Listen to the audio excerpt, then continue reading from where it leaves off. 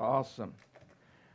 Well, I'm ready to share some from the Word of God this morning, and I know that some of you probably don't have your Bibles under your arm, and so I'm going to help you out this morning, and we're going to share some things that I think are pretty important from God's Word. I'm going to keep it as short as I can because I know that some of you are in the beautiful sunlight, some of you are in the shade, some of you are not, but I'm going to be careful not to overload you.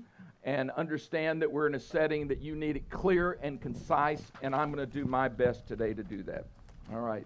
That's why I brought clips up here with me. I knew I would have some challenges with the wind. Aren't y'all glad for the wind, though?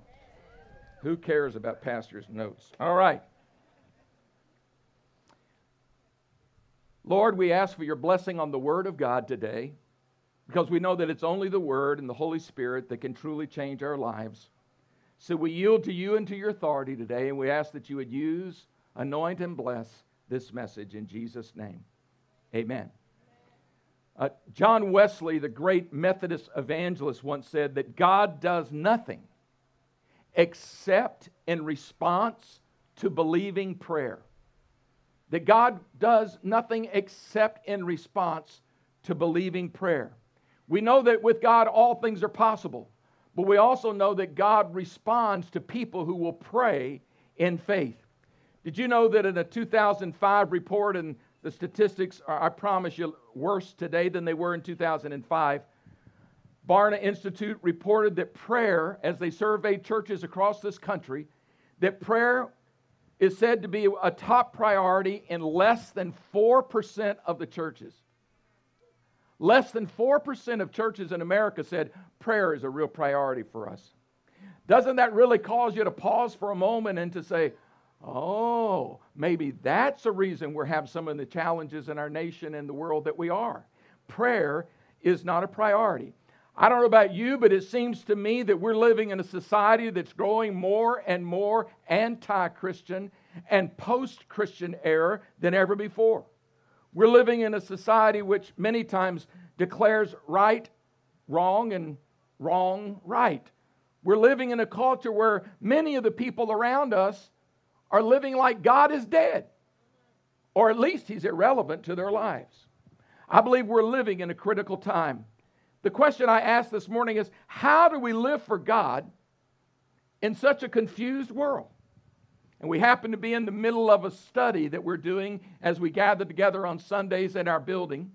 And those of you who are not normally a part wouldn't be connected to that, or maybe some of you have been streaming and following us. But we're studying through the book of 1 Timothy, which is a letter written from the Apostle Paul to his spiritual son, Timothy, who is pastoring a church in the city of Ephesus. And Ephesus was a very similar place to what we find in the world today. It was a confusing place to live in. It was declined morally. There were basically no moral absolutes in that city. They're in the midst of idolatry, and they worship sex fertility goddesses, built buildings to her honor. This is a city that was in need of Jesus Christ. And Timothy and others, along with Paul's help, had established a church there. And in this letter of 1 Timothy, Paul is offering Timothy advice on how he should lead. These were personal things, but also things that he should share with the church at Ephesus as a whole. And he's been talking to them already. We've studied through the first chapter. And today I want to introduce an important couple of verses from the second chapter. 1 Timothy chapter 2. And I'm going to read this twice because I know many of you may not be able to track and follow with me with your Bibles, or you might not be able to see on your smart devices. So I'll read it twice. This is 1 Timothy 2, verses 1 through 6. All right, listen carefully. I urge you first of all, that petitions, prayers, intercession, and thanksgiving be made for all people, for kings, for those that are in authority, that we may live peaceful and quiet lives in all godliness and holiness. This is good, and it pleases God, our Savior. He wants all people to be saved and come to a knowledge of the truth. For there is one God and one mediator between God and mankind, the man Christ Jesus. Once again, Paul writes to Timothy, I'm urging you today, first of all, underscore that, first of all petitions, prayers, intercessions, and thanksgiving be made for everyone, for all people.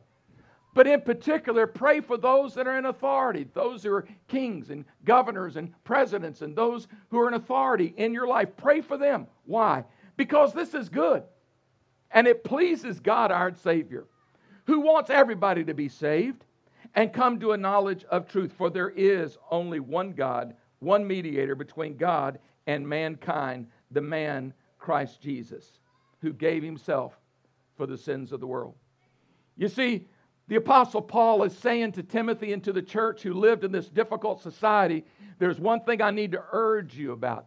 Notice the word urge. It's a word that means to exhort, to challenge, to command. I urge you, I charge you, I'm pleading with you, Timothy and church. I'm asking you to first of all put a priority on prayer. Make prayer a priority for yourselves and the church.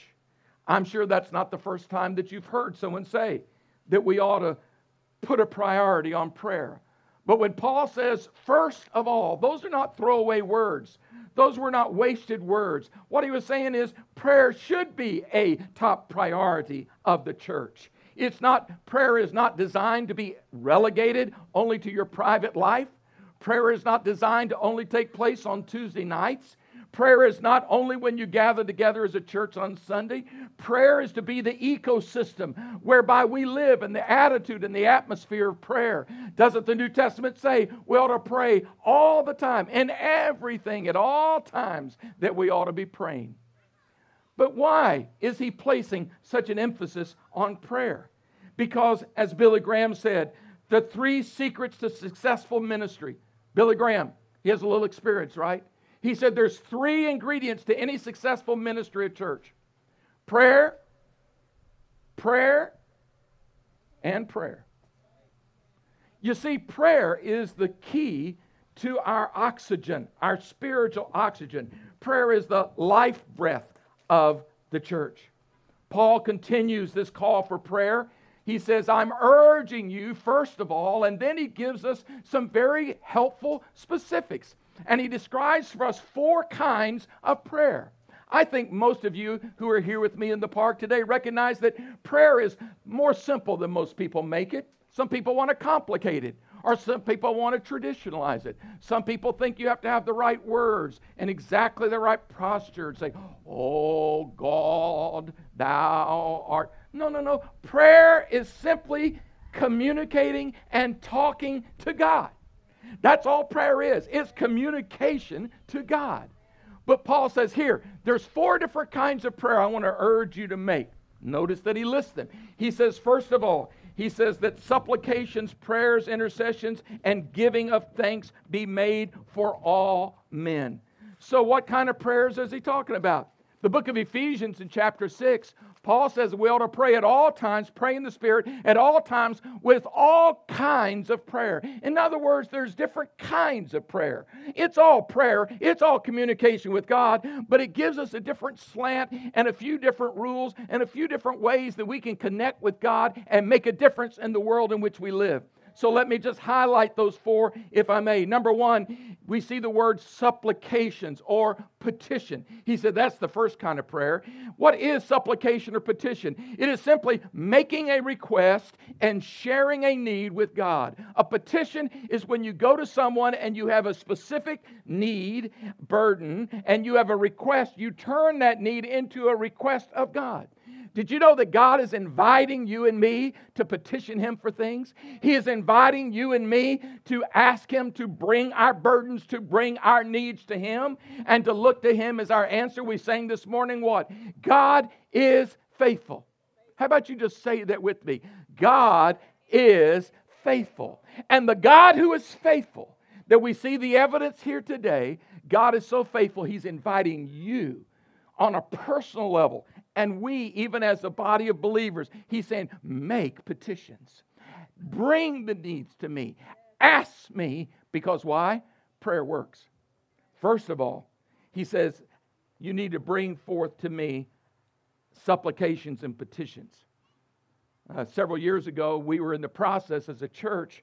We were leasing facilities right up here off of Shoulders Hill Road, and we thought we'd be leasing it for 5 years. The Lord opened up an opportunity for us to possibly make a purchase of all the property that we were on and all the commercial property. And so before we actually signed on the dotted line, we knew that we needed to get city permission, as we're sitting here in the park that belongs to our city. And we knew that it required the city of Suffolk's approval and all the steps you go through. We began the process only to realize it was going to be a little bit more problematic than we estimated. In fact, we found people opposing having a church in their neighborhood. Regardless of their reasoning, which may have been very fair, we knew that we needed city permits in order to construct a larger facility to handle our growth. So we went through the process, but as we went through the process, we made a point of not just doing the political things, not just trying to twist arms for the city council or the commissioners, the building commissioners or whatever. We knew that the key was prayer. We knew we needed to petition God. So as a church, we agreed and asked God. We petitioned Him. We made requests of God saying, God, would you give us favor, allow us to go through this process with a yes and an approval from the city council. Little did we know the amount of battle that would be involved spiritually and in other ways. And there was resistance. But the good news is what? God is faithful. And God answered our prayers and gave us the ability to make that land purchase, which we own today. The second kind of communication he mentions, first of all, are petitions. Secondly, he simply uses the general word prayers. He said, I want you to make petitions, but also prayers. The word there is a Greek word that is the most common word in all the New Testament for prayer. It simply means the spiritual discipline of praying. Just praying. Just like you normally would. So he's covering all the bases here. He said make petitions and then just make sure you're praying, communing, fellowshipping with God, spending time with God in prayer. And then he adds the third kind of prayer. He says intercessions. You say, well, what is intercession? The word intercession means to take the needs of others before God. The Bible tells us that Jesus Christ is our intercessor. Did you know that? Did you know that right now that Jesus Christ is at the right hand of Father God and He is actually interceding for you? He's praying for every one of you who are here this morning. He knows what's going on in your life and He's praying for you. And He is making intercession. He is standing between you and the answer to your problem. Jesus is our intercessor. But here we're invited to be intercessors ourselves. All Christians are not called to be intercessors in a formal way. But all of us are called to intercede. He said, first of all, make petitions, then prayers. Then he says, and then intercessions. In other words, there are needs of people. There are needs of cities. There are needs of countries that need us to stand in the gap in between the problem and in between the problem and God. Because we know that God has the answer and He's entreating us to come and to intercede. How many of you say, I think I've done that at some point. If you've simply prayed for someone to come to Christ, or you've simply prayed for someone's needs to be met, or you've prayed for our nation or our city, you have been interceding, whether you know it or not. Let me give you a quick example, if I may, of successful intercession and results. I'm so pleased and excited today to introduce, or at least feature, a family today that has received the focus of a lot of our intercession over the last year. May I ask the entire Carolino clan to stand, if I may. This is John, Ashley, Ayla, and Autumn. And some of you don't know what all is going on, but this little child went through multiple surgeries. The doctors didn't all have good reports and had a huge cancerous tumor. And she is standing here today with her parents, along with her family that is intact, rejoicing because of the prayers of people who've been interceding. Isn't that good? Even the dog is saying amen. Hallelujah. Now, don't stop interceding for them, right? Keep interceding. The battle's not totally over, and they're still running this race, but what an incredible testimony today, and I wanted all of you to be able to rejoice with me today. God bless you, Carolinos. Thank you so much. So intercession, petitions, prayers, intercessions, and then lastly, he says, and thanksgivings. Thanksgiving. Some of you say, wait a minute, that's my favorite holiday. The girl who cuts my hair yesterday said, my favorite holiday is Thanksgiving. I said, do you mind me asking you why? She didn't say anything about God. She said, it's the food. The food for Thanksgiving is just off the chain. That's why I love Thanksgiving. Well, you know what? Thanksgiving is actually something we're to do more than just Thanksgiving time. Thanksgiving is an attitude of gratitude that's expressed in words, where we actually enter into thanks to God even before we see the answer. While we're praying and petitioning and interceding, we're also adding in the component of thanksgiving. We're saying, God, thank you so much for hearing my prayer today. I'm thanking you so much for that answered prayer. By faith, we're standing today for whatever that need is. That's thanksgiving. Isn't it interesting? The 4 kinds of prayer that Paul would mention here to the church and to Timothy, he'd include thanksgiving. Thanksgiving is critical. If you go down just a couple more verses, Paul says, he's talking about public worship, and he says, and I want everybody, in all the churches, I want all the men to make sure that they're standing in church with hands raised towards God.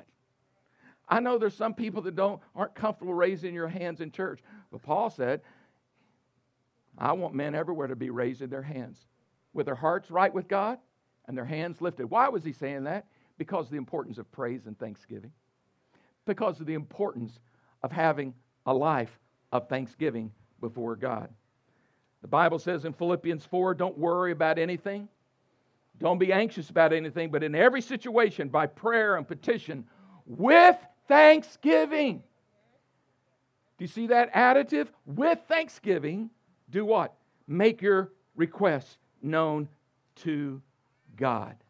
God wants us to learn the power of giving thanks. It also helps your attitude. Can I hear an amen? Yes, it does.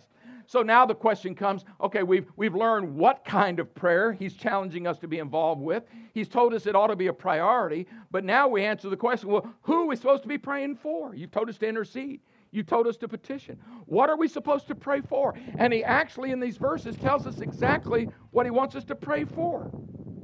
He says, pray for all people. Pray for all people, and pray for kings and those in authority. Notice that prayers are to be made for who? All men, all people. How many of you know everybody needs prayer? There's a neighbor that lives close to you that needs your prayers. Church, there's a community that needs prayer. There are people who are addicted to have addictive cycles and patterns in their life that need prayer, need help. There are people who are living in darkness today, even our own community, not to mention the unreached parts of the world, that they need prayer. We're talking about this Afghan refugee center not too far from here. Do you think that they need prayer? He said, pray, all of you, make these prayers, petitions, supplications, intercessions, and thanksgiving. Make it for all men, because everybody needs it.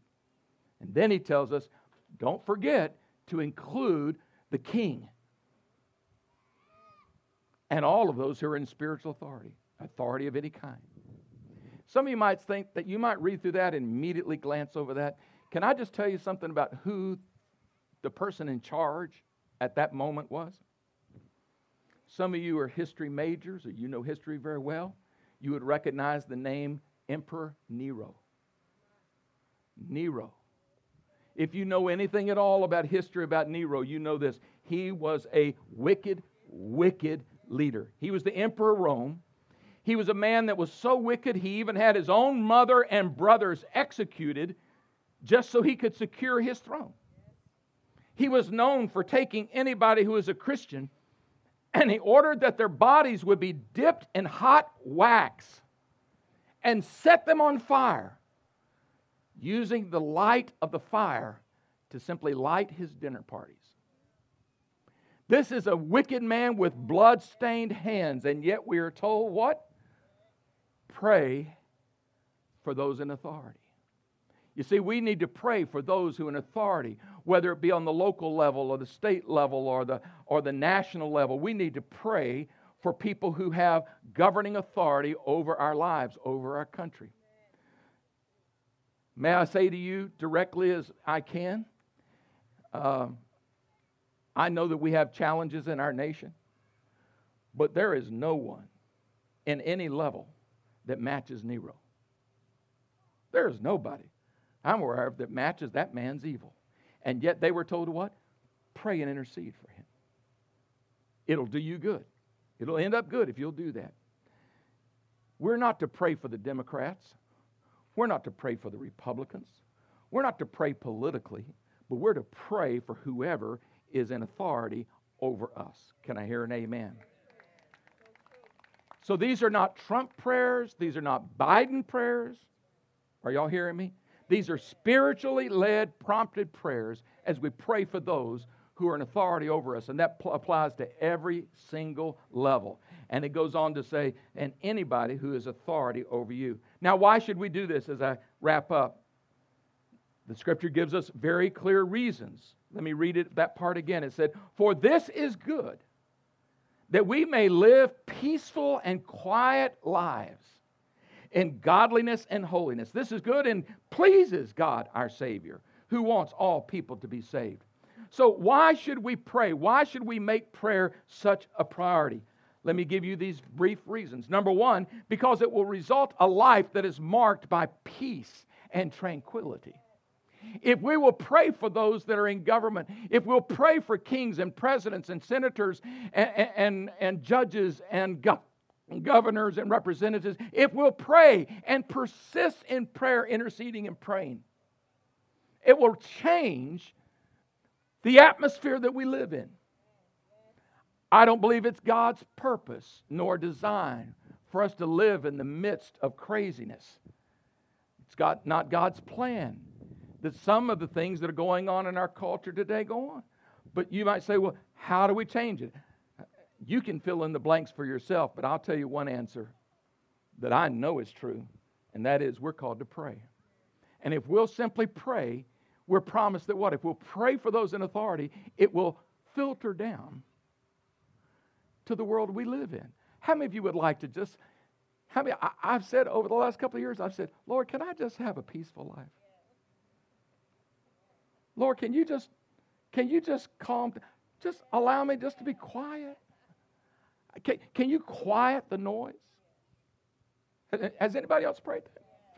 Lord, just quiet the noise and let me have a peaceful, tranquil life. You know what the Lord said? Are you doing this? If you're doing this, first of all, making those prayers, it will set the stage for the kind of live and let live existence under authority. That is available for you and for me. I don't believe God wants to live us to live under any kind of threat of government. We live in a wonderful country. It's based upon freedom.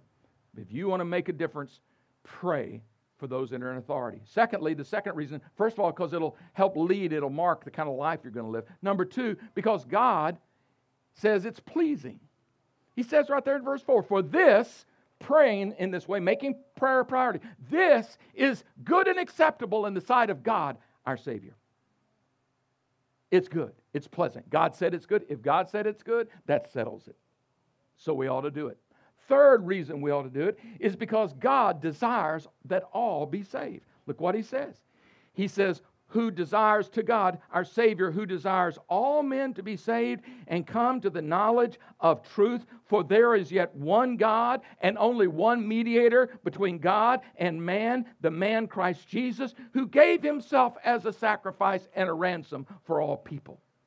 The third reason is because God wants everyone to be saved.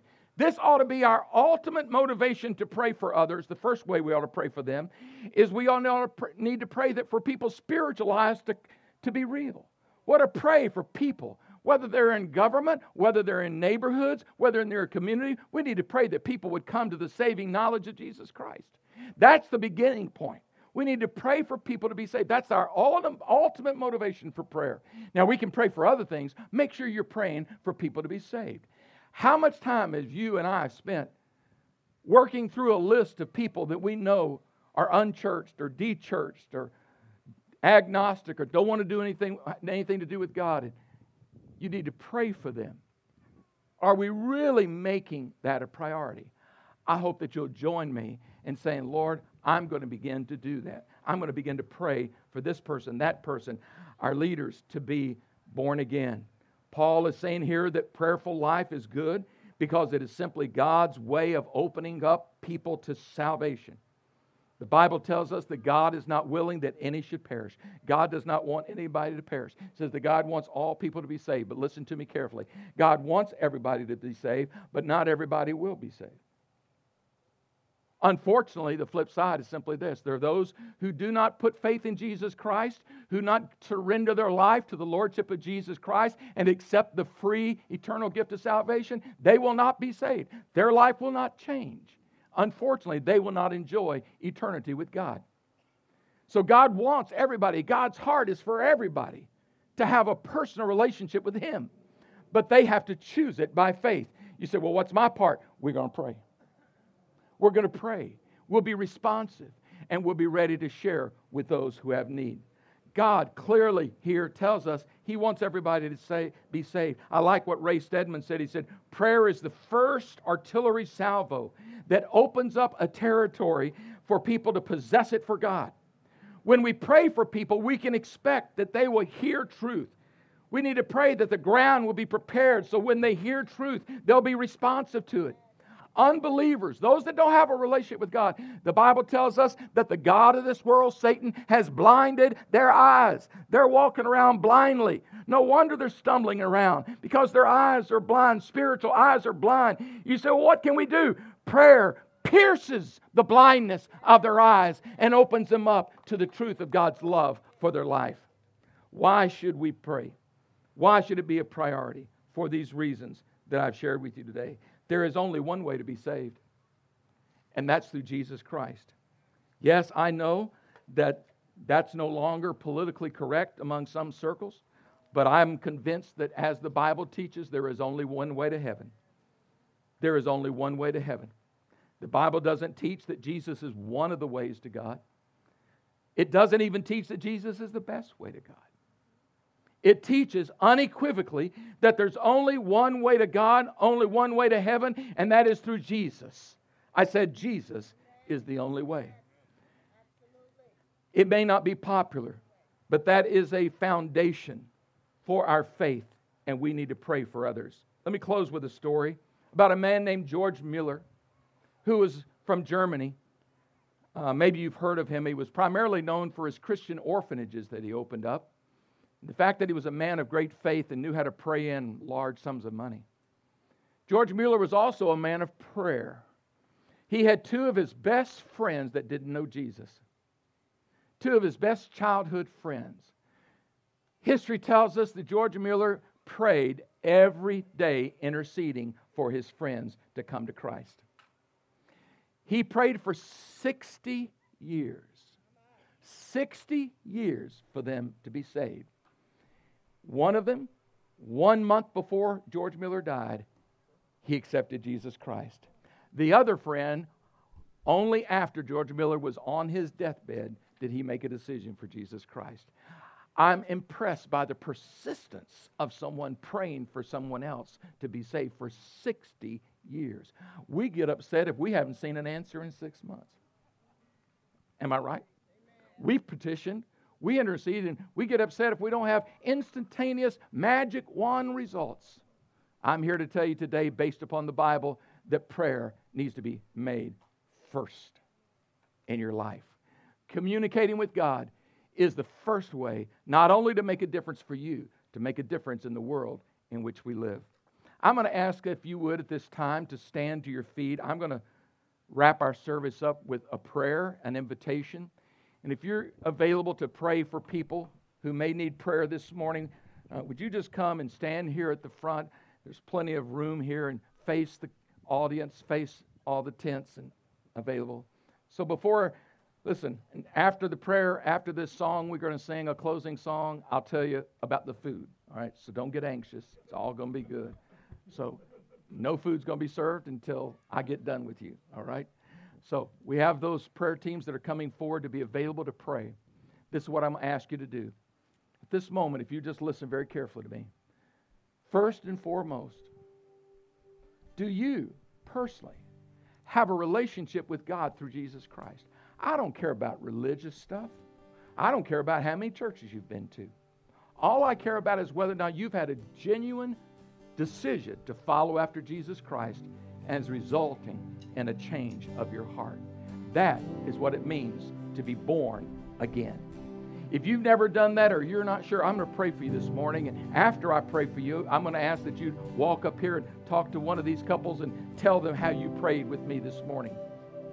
So I'll pray with you in just a moment. There are those of you who are standing. Honestly, you know Jesus. You're a believer. You're a Christian. You're a follower of Jesus. But this morning, you have heard a message that talks about the priority of prayer.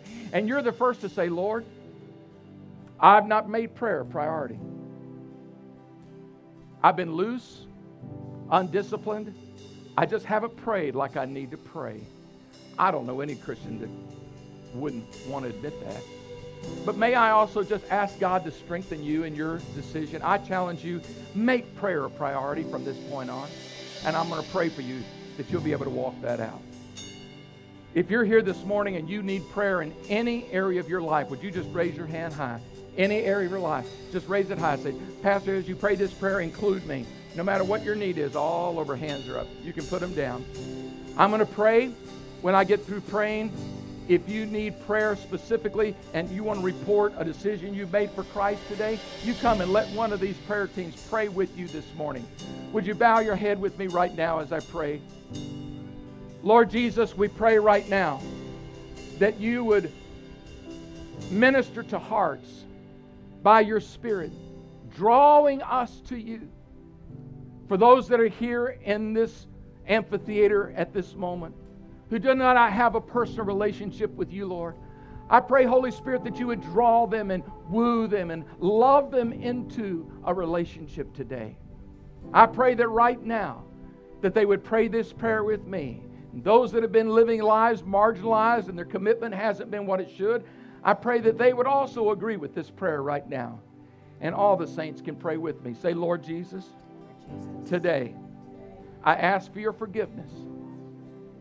I haven't put you first place. And today, I'm accepting your work through Christ for my life. You died on the cross. You were raised from the dead for me to have new life. Today, I choose that new life. I embrace it. I accept it.